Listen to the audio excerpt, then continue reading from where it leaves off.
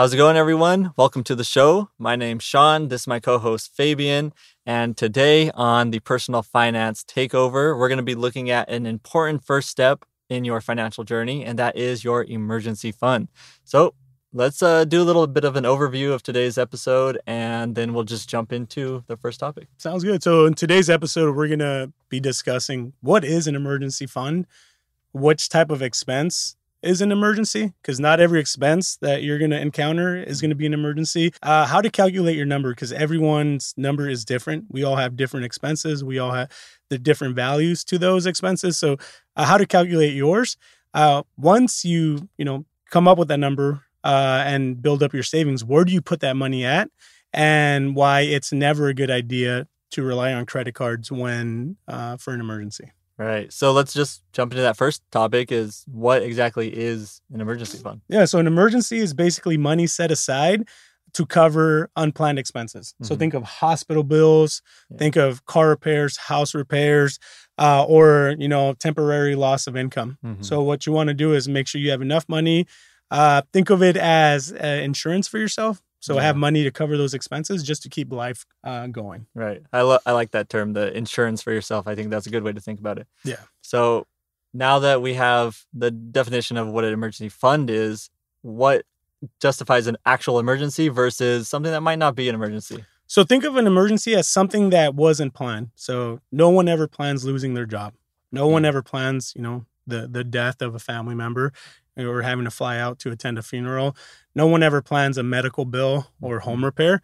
So, just having money aside to cover that will save you and prevent you from having to take on, high interest debt, which can ruin your financial freedom. So just want to make sure that you have that money set up, but also keep in mind that not every expense is going to be an emergency. So, Christmas shopping is not an emergency. Yeah. New shoes came out that you really wanted. It's not an emergency. That's not a good excuse to tap into your emergency fund. The new gaming console came out, not an emergency. So just be mindful of those expenses. And if that's something you really want to seek out and you really want, then just plan for them, save for them, but make sure that, you're building your emergency fund and you don't mess with that unless you really need to. Right. So those savings are going to be separate than your emergency fund for sure. All right. So let's dive into calculating your emergency fund. Like what exactly makes up those expenses, all of that. So we have the basic stuff like our rent and mortgage. What are some other things that we have? Yeah. So think of like your bare essentials. So if you were to lose your job tomorrow, what do you need to cover? So that way can get you to, the next month or the month after until you're able to find another job and get that money coming back in. Right. So first thing to look at is your rent or mortgage, depending on your situation. Got to make sure you're looking at groceries because, you got to eat. If you have family members or whatever that depend on you, gotta make sure you have that, gas for your car, your utilities, student loans, if you have one, car payment, debt obligations, whether it's personal or consumer debt, auto insurance, cell phone bill, and life insurance. There might be other things that, that you might need to add on to that, but this is a case by case example. So it all just depends on what you need and how much money you got to save for that. So say in this example, if you took all your expenses and it added up to $3,000, what's next? What do we do? Yeah. So you could do you set yourself a little goal and you come up with that number. Say for example, Fabian said $3,000. Say you add up all your stuff, it equals that. Yours might be different, but just in an example here. So we have $3,000. Now, that could be your first goal. That's 1 month's worth of all these expenses that you need in an emergency. So you set that goal, work toward it, and then, all right, now I want to build up to maybe a 3-month goal or a 6-month goal. And I like that plan where you go step by step because it makes it easier than okay, I need a 6-month emergency fund.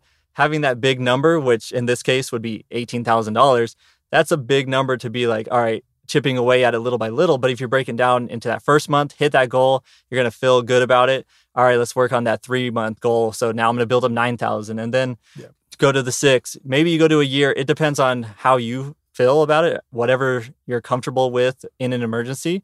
So just go ahead and set those little goals and build up to it. Yeah, every situation is going to be different. So there's not going to be 2 scenarios that are going to be exactly the same. Yeah. So you just got to make sure that, you calculate that number, what you feel comfortable with, and and set yourself up that goal. If you feel comfortable with 1 month, get to a month. If you feel comfortable with 3 months, 6 months, like it just know that the number does look intimidating, but as you start this process and you start hitting these goals and you start reaching the amount you want to, you're going to feel a lot better about yourself. You're going to feel a lot better about your financial standpoint. And it's actually going to help you prepare as you're eventually taking over your finances and building some wealth. Right. When you need mealtime inspiration, it's worth shopping Kroger, where you'll find over 30,000 mouth-watering choices that excite your inner foodie. And no matter what tasty choice you make, you'll enjoy our everyday low prices, plus extra ways to save, like digital coupons worth over $600 each week. You can also save up to $1 off per gallon at the pump with fuel points. More savings and more inspiring flavors make shopping Kroger worth it every time. Kroger, fresh for everyone. Fuel restrictions apply.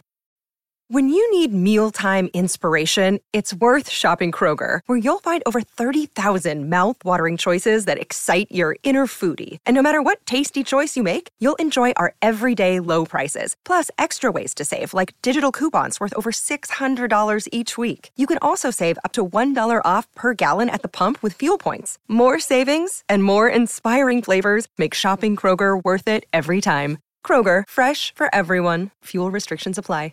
So now something that's going to come up is like, okay, I know how much I want to start saving. Where do I put this money? And where should I maybe not put this money?